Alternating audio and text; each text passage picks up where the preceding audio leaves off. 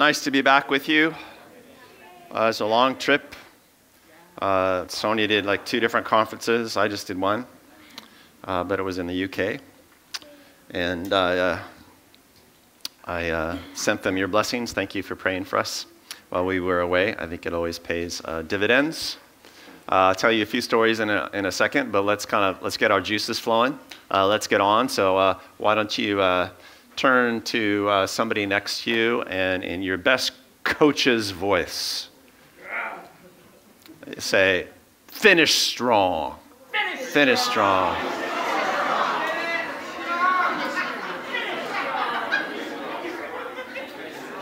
Yeah. Tortoise and hare, people, because it ain't how you start, it's how you finish. Am I right? Am I right? Amen. Tortoise and the hare and other great biblical stories like that.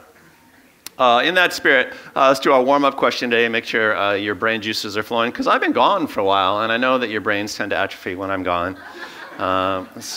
Nobody, provokes you quite enough, I feel like. So the question is, what helps you stick with it in life? In life generally, or in kingdom life, what helps you stick with it? Where does your stick-to-itiveness come from? I'll give you 8 seconds to be brilliant. Go. Oh, Dave already has one. When you do something with somebody else. Strength in numbers, right? Everybody needs a posse. You need a wingman. That's what I'm talking about. All right, what else? What helps you stick with it? Yeah, Beth. When you break it down to little tasks. When you break it down to little tasks, one step at a time, right? You don't think about, what happens when you're 96. You just think about what happens today. You don't think about the big job. You think about the little jobs that are going to get you. You guys are smart. Good answers. Robin. I say faith and believing it's worth it. Believing that it's worth it, right? The sort of faith that specifically is believing that it's worth it. Faith has all sorts of flavors, and one thing that we need to remind ourselves a lot is that it's worth it. It's going to be worth it in the end, ultimately. That big faith. Yeah. Oh, who? Oh, wait, ladies first. Ladies first. Life without Jesus sucks. Because life without Jesus sucks. So what helps you stick with it is that there really isn't a great alternative.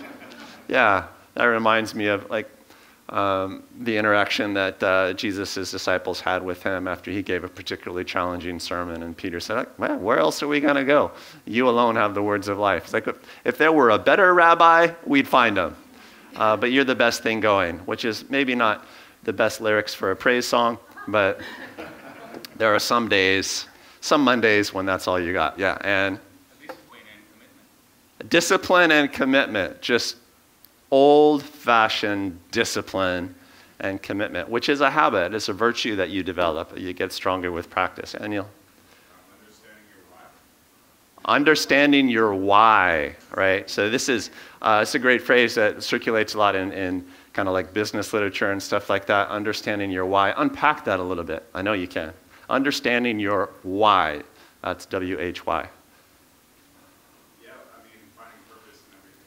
Finding purpose in everything. Understanding exactly what your purpose is. Not just what you have to do, but what your purpose is in doing it, where it leads, what it's for, that sort of thing. Yeah, great.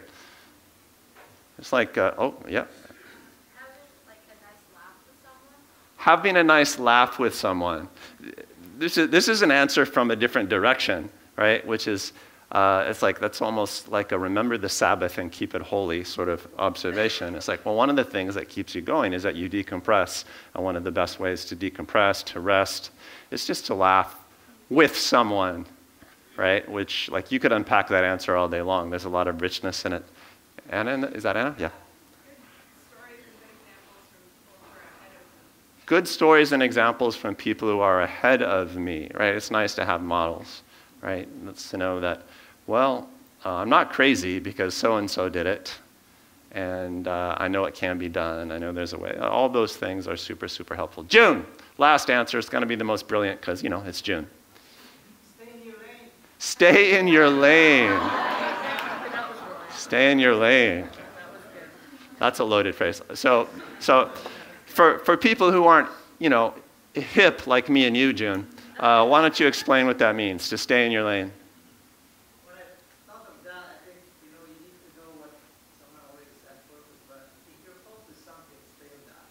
do what you're called to do, right? Because there are lots of things to do in life. And kind of know what you're about, what God designed you to do, what your job is. And that we always say that chaos is a matter of vagueness, delay, and distraction. But if you know what it is you're supposed to do, then you're not vague.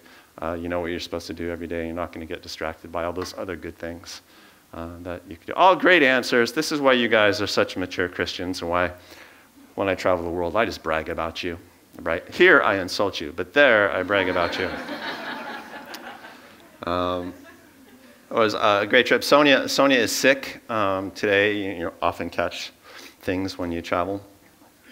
So she's home. Maybe she can share some of her stories in future weeks. But she and I were together in the UK. We went to Nottingham and did a big conference there for the National Association of Vineyard Churches in Britain. There were like 150 churches represented or something like that. And when I get invited to these places, invariably I get invited to, to teach something, but also to kind of manifest some of the supernatural kingdom ministries that we try to focus on and be honest with here at Blue Water. So, at the end of every teaching, every seminar that I do, we always just minister over the crowd, invite the Holy Spirit to come and maybe minister some healing or some deliverance, or occasionally I do some prophetic ministry. More there than I ever do here, because I got people here who do it. So I was praying over the crowd after one teaching, and like roughly 1,000 people or something.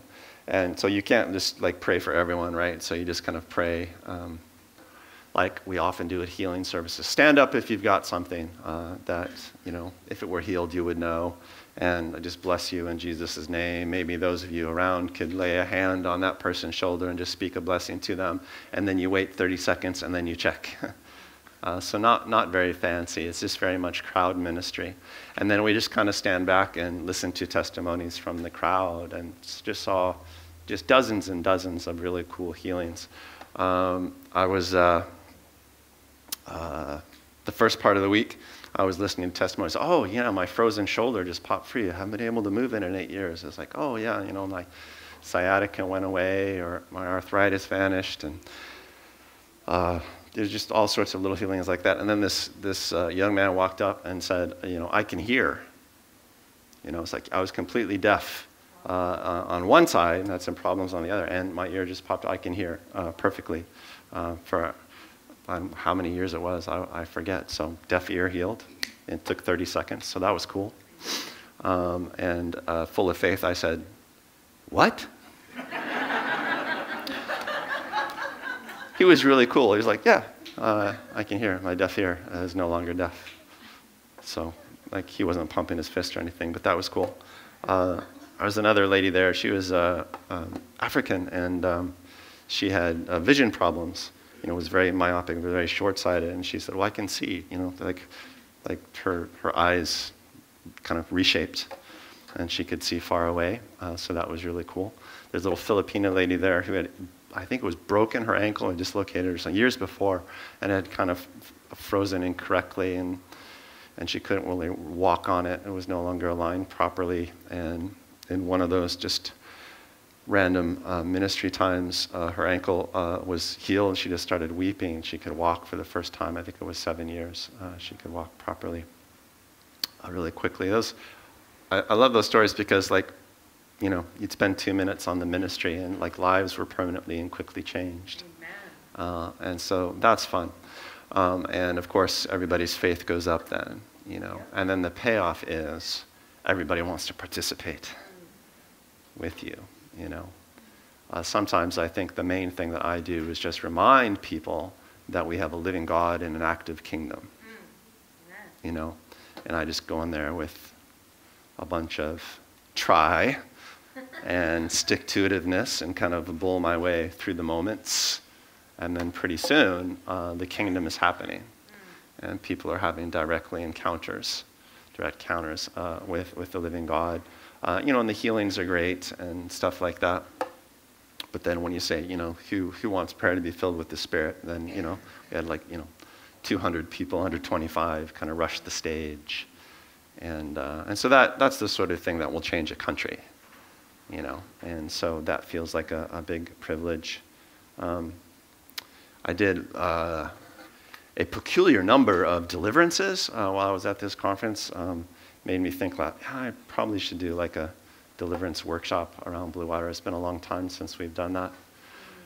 But everybody kind of knows the gist. If somebody starts manifesting a growly demon and seizes up and talks to you in a weird voice and stuff like that, then you cast it out. There, you're trained. But sometimes demons are cantankerous. So it'd be at the end of the ministry times, after we've already been ministering for an hour, like somebody would be stuck and writhing on the floor, which if you've never seen it, like, you know, is not as freaky as you think it is.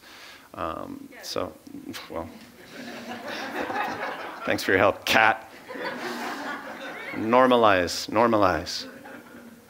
But so I walked over to this little ministry time, and this lovely young woman was manifesting quite aggressively, and they were stuck. You know, they'd been at it for a long time. Everybody was exhausted. The poor dear was just all sweaty and, right, just being beaten up physically, sort of. So, you know, I've done this a lot. So I was just had her look at me, and then just sort of let her out of it. It wasn't hard. Just like, you know, I bless your faith, and because I felt like my job was to sort of speak life into her faith. And she, I don't know, it took like a minute. And then the thing just left. Her body was sort of relieved. Turned out that she had been deeply and persistently abused as a girl, sort of physically and sexually abused. And while she had gotten some counseling and some healing from that, she had suffered these gnarly symptoms for the rest of her life. One of which was she had violent nightmares every single night, and so did not sleep well. And she came back the next night, maybe it was 2 nights later, 3 nights later, I forget exactly, and said that was the first night in my life where I did not have a violent nightmare. Which doesn't sound like much, maybe, but, you know, one of the things I love about deliverance ministry is that it can bring kingdom peace and order really quickly, right? And then she still had to walk it out. We did some healing of her body after that, and I think she got some relief there too, because she had been sort of hurt in her, you know, feminine areas, as you might imagine. And so, you know, life changed and relieved. When I go, I always start my talks by doing a little talk story, and I just share stories from Blue Water. You know, because I figure that's the best way to say, here's a blessing from my church to you. Here are some testimonies. And they're never mine, they're always yours. We had a little testimony night at our Ohana group. It was like the eve before I left, and they're just such good stories that week. So I shared about some like street healings that Butler had done, and a cool prayer story with one of the trafficking survivors that Vern could tell. She was at the Ohana group, and I just share those stories. So you guys are seeding this around the world, and I thank you. I thank you for that. One of the cool things about this trip is that you know, you guys probably don't follow church history a lot, but the Vineyard movement is a specific movement of churches that came out of the Jesus Revolution in the 70s and 80s. There's a movie about that now. So it was Calvary Chapel and the Vineyard were the two big groups that came out of that. And the Vineyard went to the UK 40 years ago, almost exactly. And at this conference, which was the 40th anniversary of this spread of renewal in the UK, the team from the Los Angeles kids that went to the UK 40 years ago to spread this movement, to spread the revival, like about 20 of them came to this conference. They're not kids anymore, right? They're all older than I am. But I was able to talk with these figures. These are figures like might appear in that movie, or at least knew those guys, and might appear in books that you read. And it was interesting for me to talk to them, because some of them are doing great, and a lot of them were like, it was great back then, and then it got really hard. And this is the first thing I've tried to do in decades. And I'm listening to your stories. I'm listening to Blue Water stories. And I feel life again, right? So these are people who literally started a revival, or were used to start it, right? Telling us, it's like, those stories restore me. Right? Sticking with it is hard. You know, we were able to pray for them. They were able to pray from us. Sonia, I bet you will tell stories about those prayer times. They were really awesome. We saw the Holy Spirit showed up in some powerful prophetic moments and stuff like that. A lot of people want salvation. A lot of people want to experience the kingdom of heaven on earth in ways that are powerful and joyous. Fewer people produce in the kingdom lifelong. It's hard to do it over decades. It's hard. And many people just fall away. Many people don't make it. And I don't know much. I'm not a very good Christian. But one thing I'm really good at, maybe the only thing in life I feel like I'm really good at, is sticking with stuff. Yeah. I just keep going. Amen. And I might be one of the world's leading authorities on what it takes to keep going, no matter what, right? So there's a weird sort of boast. Which is what I'm saying there is like, even though I'm not really, really successful, I'm successful at keeping at it. And as I have gotten older, I've just realized how important that is. I'm really good at keeping going, no matter if there's fatigue, failure, injury, trauma, disappointment, discouragement, heartbreak, embarrassment, or just time, you know, just the grinding of time. And I just like to really bless all of you. You're already blessing the world. You're already seeding faith around the world. You really are. And I would just really covet that you be able to stick with it over the next 40 years. You know, and be able to say, you know, I haven't fallen out of step and I'm still at it, and here's some food for you if you're hungry. Here's some faith food for you. So we're doing this sermon series on how to finish well. I kind of softly started the sermon series before I went on the trip. And then some other people gave sermons while I was gone, you know, like Connor was one of them, so I'm sure it was really forgettable and stuff. He deserves a pie in the face way more than I do. No, they were great, actually. I got them on YouTube. But now I just want to start the sermon series in earnest and really get us thinking about what it takes to finish well, which might be really interesting to you if you're like middle-aged, if you are, mature, and maybe less interesting to you if you're just a punk kid. But Jesus seemed to think it was a really, really important topic. So all throughout the Gospels, Jesus would sort of interrupt the normal flow of his teaching to give a teaching on what it takes to stick with it, what it takes to finish well. And a lot of these teachings are famous, like the parable of the soil or the parable of the sowers. It's like, hey, the kingdom of heaven is freely available. It's like some dude just scattering seed. Somebody else preached and screwed up my head mic and doesn't fit my ear anymore. Who was that? Connor. Yeah, it's always Connor's fault. So the kingdom is freely available, and it means you're going to sprout up, but the sun's going to hit you, and so the plant withers, or the thorns are going to grow up and choke you out, and the plant's going to die, or the birds are going to come and steal away the seed, and so it's not going to grow. So it's fairly easy to get access to the kingdom, fairly difficult to stick with it over time. Right? One of the most famous parables, be good soil, produce endless crops. That's how that parable ends. He tells more than one parable about building things halfway, right? The half-built tower. It's like, don't be like some fool who's going to build a tower but discovers halfway through that he only has resources to finish half of it. Right? Which some people read as be very conservative about building things. No. What that means is be certain you have to go all in if you're going to make it. Nice. That's what that parable means. Or like a king who goes to war. What king goes to war without knowing if he has enough troops to win the day? So get your game on, and make sure that you're not doing things halfway or, pardon the language, like half-assed. At Blue Water, we don't want to be half-assed. We want to be full-assed. There you go. I'll write that down. In the Greek, it sounds a lot better than that. A lot better. But we've preached that sermon before, as you can tell. parable of the sheep and the goats. It's about the judgment at the end. In that parable, this group of people come to the Lord on Judgment Day and say, Lord, did we not do miracles in your name and, preach in your name? And Jesus says, depart from me, I never knew you, right? Like you have to stay in relationship and stuff like that. And that's a really scary parable. It's easier to start a marathon than it is to finish a marathon, right?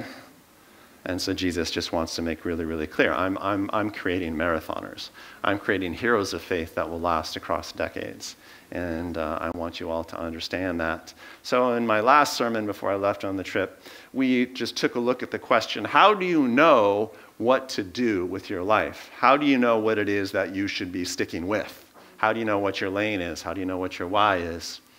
How do you figure that out? And we actually talk about that quite a bit at Blue Water. But if Jesus is any model, and we went through some of the Jesus stories surrounding Easter, Jesus figured out who he was and what he was to do just by reading Scripture, right? Like if people challenged him, how do you know what to do? And his response always was, well, I'm doing what the Scriptures say. That the Scripture might be fulfilled, the Son of Man should ... And we know from the stories that he also checked in with God the Father, the Holy Spirit daily for guidance. So it's some combination of just obvious, really clear scriptural advice, commandments, callings that we all share. They're right there, clear in black and white. And then cultivating an ability to let the Holy Spirit guide you daily, kind of fine-tune, right? The real time, here and now voice of God. And you have to learn to have that supernatural conversation with God. You don't want to be merely scriptural, and you don't want to be merely mystical. You have to be both. And what you do is not magic like Jesus. You just kind of figure it out. Every human is obligated to just kind of figure out what he or she should be about in life. And if you have not figured it out, just putting stuff together, a little here, a little there, figuring it out. If you haven't done that, you're not going to make it very far. You're not going to last. You're going to be a sitting duck, right? And it's going to be really easy to knock you out of your lane. And then you're going to carome around and get in trouble. So that was sermon number 1. And today I just want to make some brief points about general things that it takes to finish better than you started, to really sustain and finish better. So this sort of sets up the rest of the sermon series, okay? Number 1, I want to define what is meant by finishing well in life. And you will have finished well in life if 2 things are true. Number 1, you make it into eternity. Because if you make it into eternity, that kind of solves everything else. Because you're going to have an infinite amount of time to work out your kinks. So you got to make it. So turn to somebody and say, you're going to make it. You're going to make it. You're going to make it. You're going to make it. Or, depending on who's sitting next to you, even you are going to make it. You could try that. You try that. It's like, pull them in. Pull them in. Minister at the heart level. That's great. So you gotta get in, right? And try not to disqualify yourself. That's a very, very, very big deal. That doesn't necessarily determine what you do every day, but it certainly determines, that's a big why right there.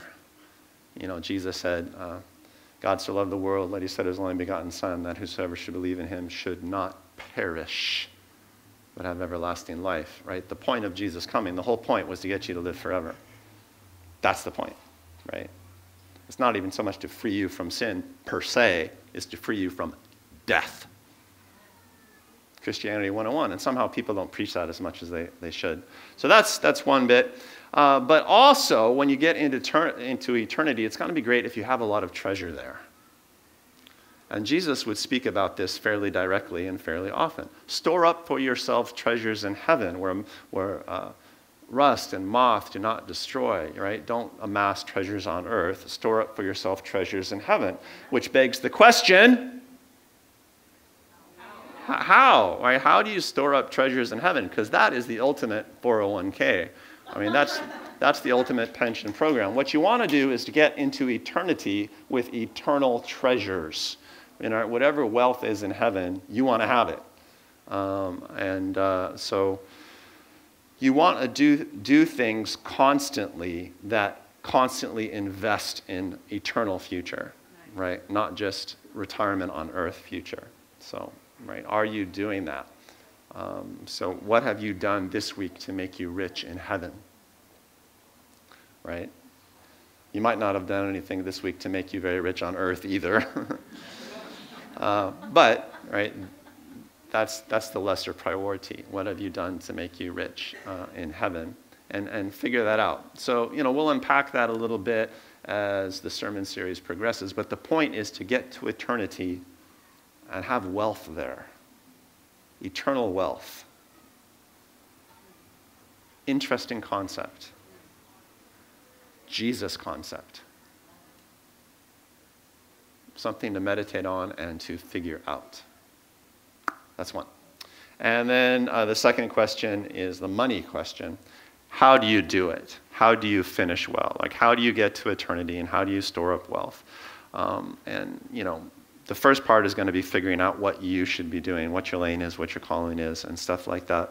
And then the stick to it part. And what does sticking with the kingdom mean practically? What it means practically is that you should minister without ceasing in this life. That's really what it boils down to. And I just wanted to make that clear up front. When I talk about sticking with it in the kingdom of heaven on earth, what I'm talking about is ministering every day of your life, pretty much. Every week of your life, ministering. What does ministering mean? It means influencing people toward Jesus. Right? Even the Old Testament says, he who wins souls is wise. Jesus tells lots of parables about this. Use your money to win friends in heaven. That's actually a parable of the shrewd manager. Should you use your money to buy friends? What better to use money on than making eternal relationships? These are clever little Jesus teachings. Whatever you have should be used to get people closer to Jesus and gathering them into eternity, into God's eternal family. Minister without ceasing. You guys are ministers. Jesus made clear that the kingdom of heaven on earth is participatory. Right? It's not about what you believe. It's about what you do with what you believe, which is why at Blue Water we say faith means trying, right? You have to try kingdom stuff. And if you try kingdom stuff every day, then you'll stick with it. If you stop trying kingdom stuff, if you stop ministering, your faith will not last in this world. It will die. So it's just like physical fitness. If you work the muscle is alive, it grows, it stays strong. If you don't work the muscle, it goes the other direction. And pretty soon you can't get out of bed in the morning. Spiritual muscle works the same way. And the way you exercise spiritual muscle is that you bless people. You serve people around you. One really famous verse in this regard comes from 2 Timothy 4, verse 7 and 8. I bet a lot of you have this memorized. And this is from the final letter, at least that we have, from Paul to his protege, Timothy. It's a lovely relationship, kind of like a father to son. Paul helped bring Timothy into the kingdom and then raised Timothy up in ministry. And at this point, Paul is in prison, and he's about to be killed, essentially. He sees the writing on the wall. So Paul's life is getting toward its end. He says in verse 6, "For I'm already being poured out like a drink offering, and the time has come for my departure." Right? He knows that the axe is about to fall, which literally is how he was killed. He got beheaded. "I have fought the good fight. I have finished the race. I have kept the faith. Now there is in store for me a crown of righteousness, which the Lord, the righteous judge, will award me on that day, and not only to me, but also to all who have longed for his appearing." Who have longed for, literally that means long suffered for his appearing. And this is a very typical analogy from Paul the Apostle. When he reflects on what it means to live in the kingdom of heaven on earth, he very typically compares it to an athletic event. to a race. I have fought the good fight. I have finished the race. And that's the mentality he wants to give to Timothy and indeed to all of his disciples. This is a race that you run. And of course, a race has a start, right? It has a middle. But the most important bit of the race is the finish. Do you finish well, right? Do you finish well? Do you cross the line in good shape and in good place? It is clear through the teachings of Jesus, to the teachings of Paul, and to those of us who have walked the kingdom life on planet Earth for some decades now, that the kingdom of heaven is not an experience you have. It is a race that you complete. And I just want to make sure that everybody has that in your mind, whether you're young or old. It is not an experience you have. If you think it's an experience you have, then you can help start a revival and then just have it all go away. And you don't know what happened. Where's the experience? Where's the experience? And then you look around for somebody who is manifesting the experience and you go there. Ah, the experience is back. But if you see it as a race, then every day you're pressing forward. You are the experience, right? You are generating it around you wherever you go. You have to see it as a race. You have to see it as a race. Anybody ever done like a marathon or a long race? Let's 5K, something like that. If you stop in the middle, it's so hard to keep going, right? It's so hard to keep going. You want to find the rhythm. You want to keep pressing. It's easy to drop out halfway through, but then you don't finish. Again, comparing it to physical fitness. If you stop exercising, it's a lot harder to get fit again than it is to just keep fit, right? And the older you get, the more true that is. Come on, somebody give me an amen. Amen. So you have to bounce. If you fall out, you have to bounce up quickly in life, but that's a different sermon. All right, so there's an implicit kingdom rule here that might be really obvious to you Blue Water veterans, but which I want everybody to be clear on.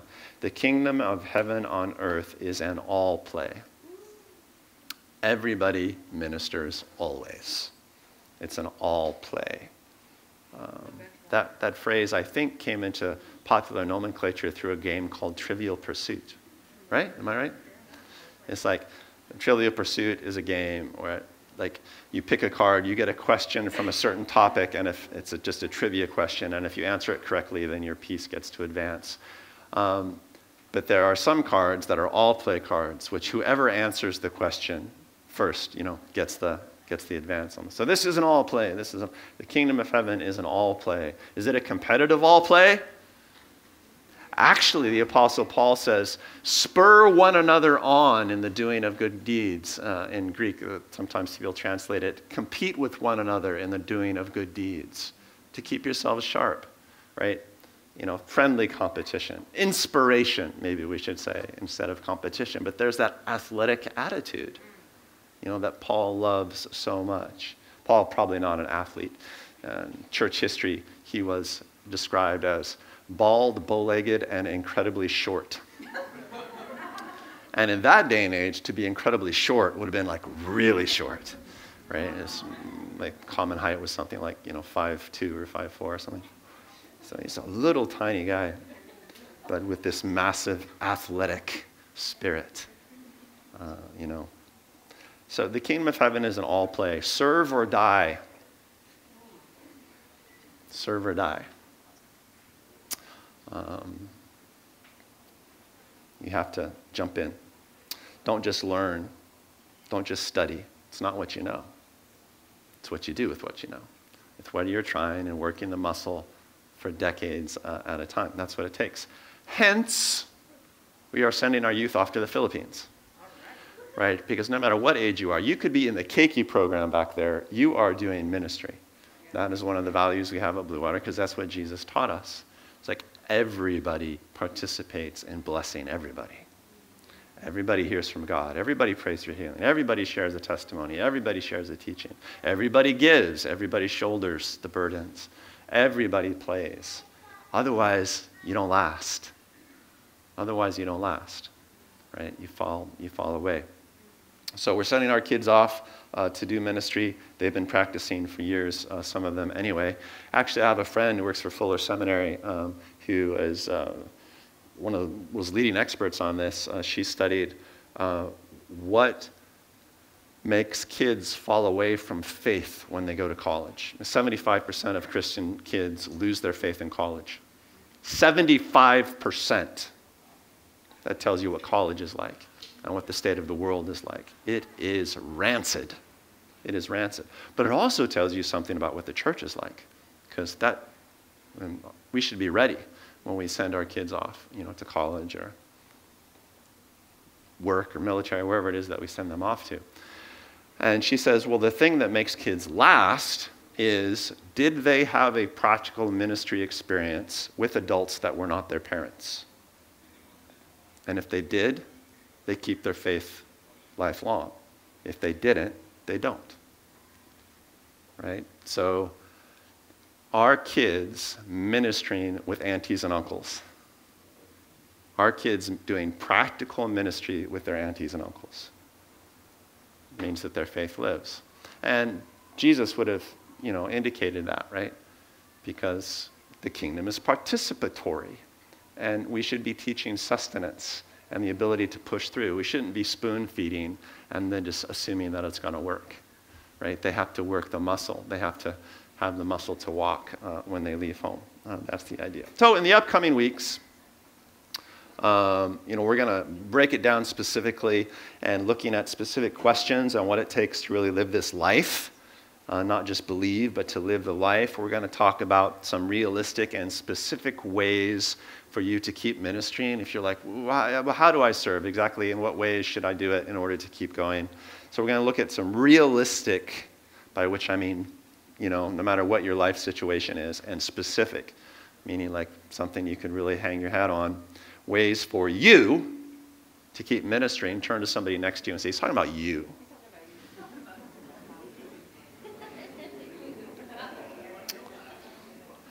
We're going to talk about a way of relationships that keep you thriving long term, because it's easier to hang in if you've got homies, if you've got a posse with you, if you've got wingmen, right? What is the way of relating that makes that work? Here's why I say this. I've had more relationships, Christian relationships, ministry relationships, than probably anybody in this room. And I've lost way more of those relationships than anybody in this room. And it's the losing, right? It's the trauma, it's all, the abandonment, the rejection, the betrayal, all that stuff that goes with that knocks people out. So what's a way of doing that kind of makes you impervious and enduring? We're going to talk about that. And that's just ministry relationships. Of course, there are life relationships, there are family relationships, and if they break, it very often knocks us out of orbit.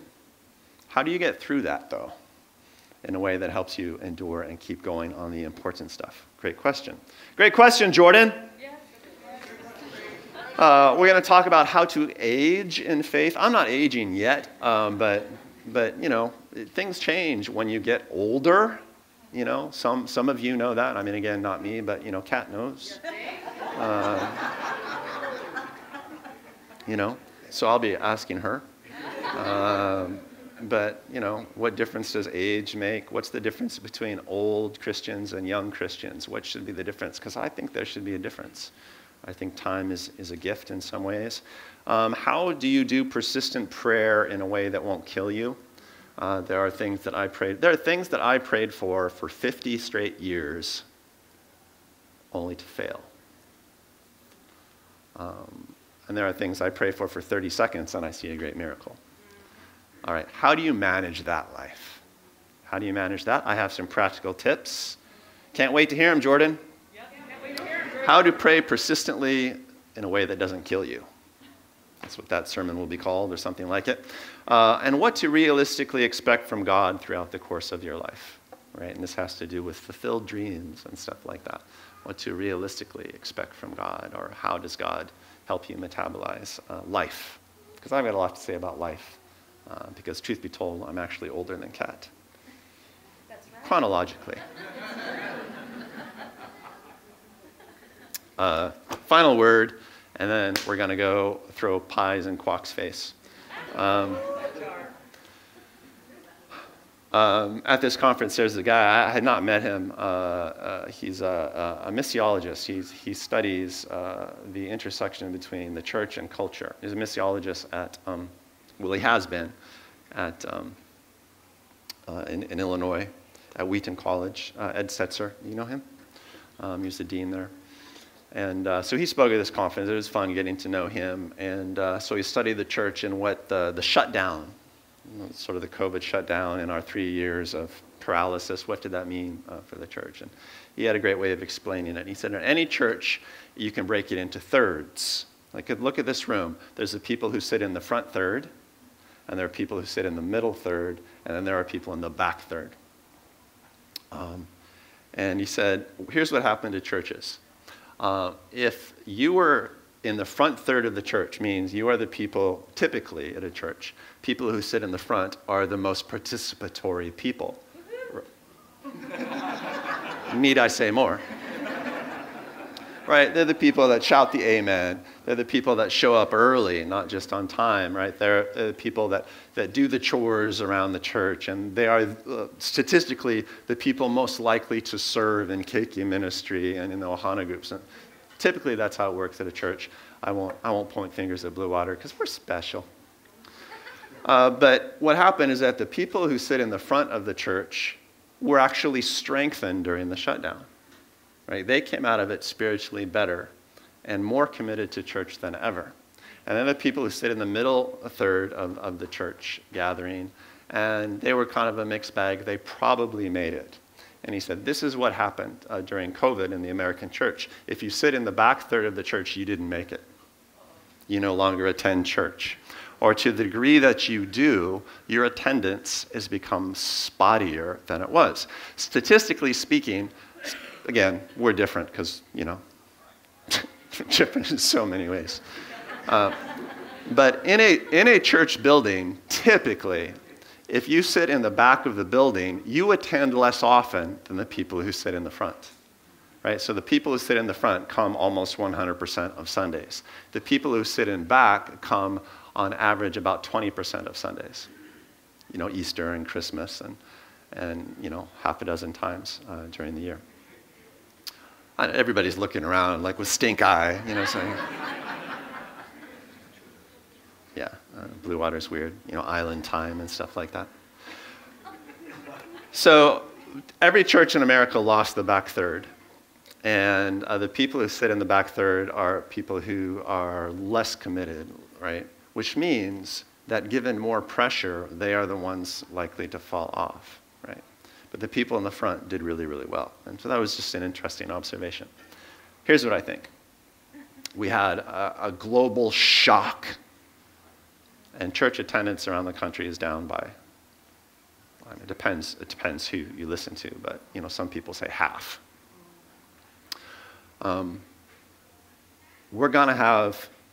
It's going to get harder in the near future, not easier.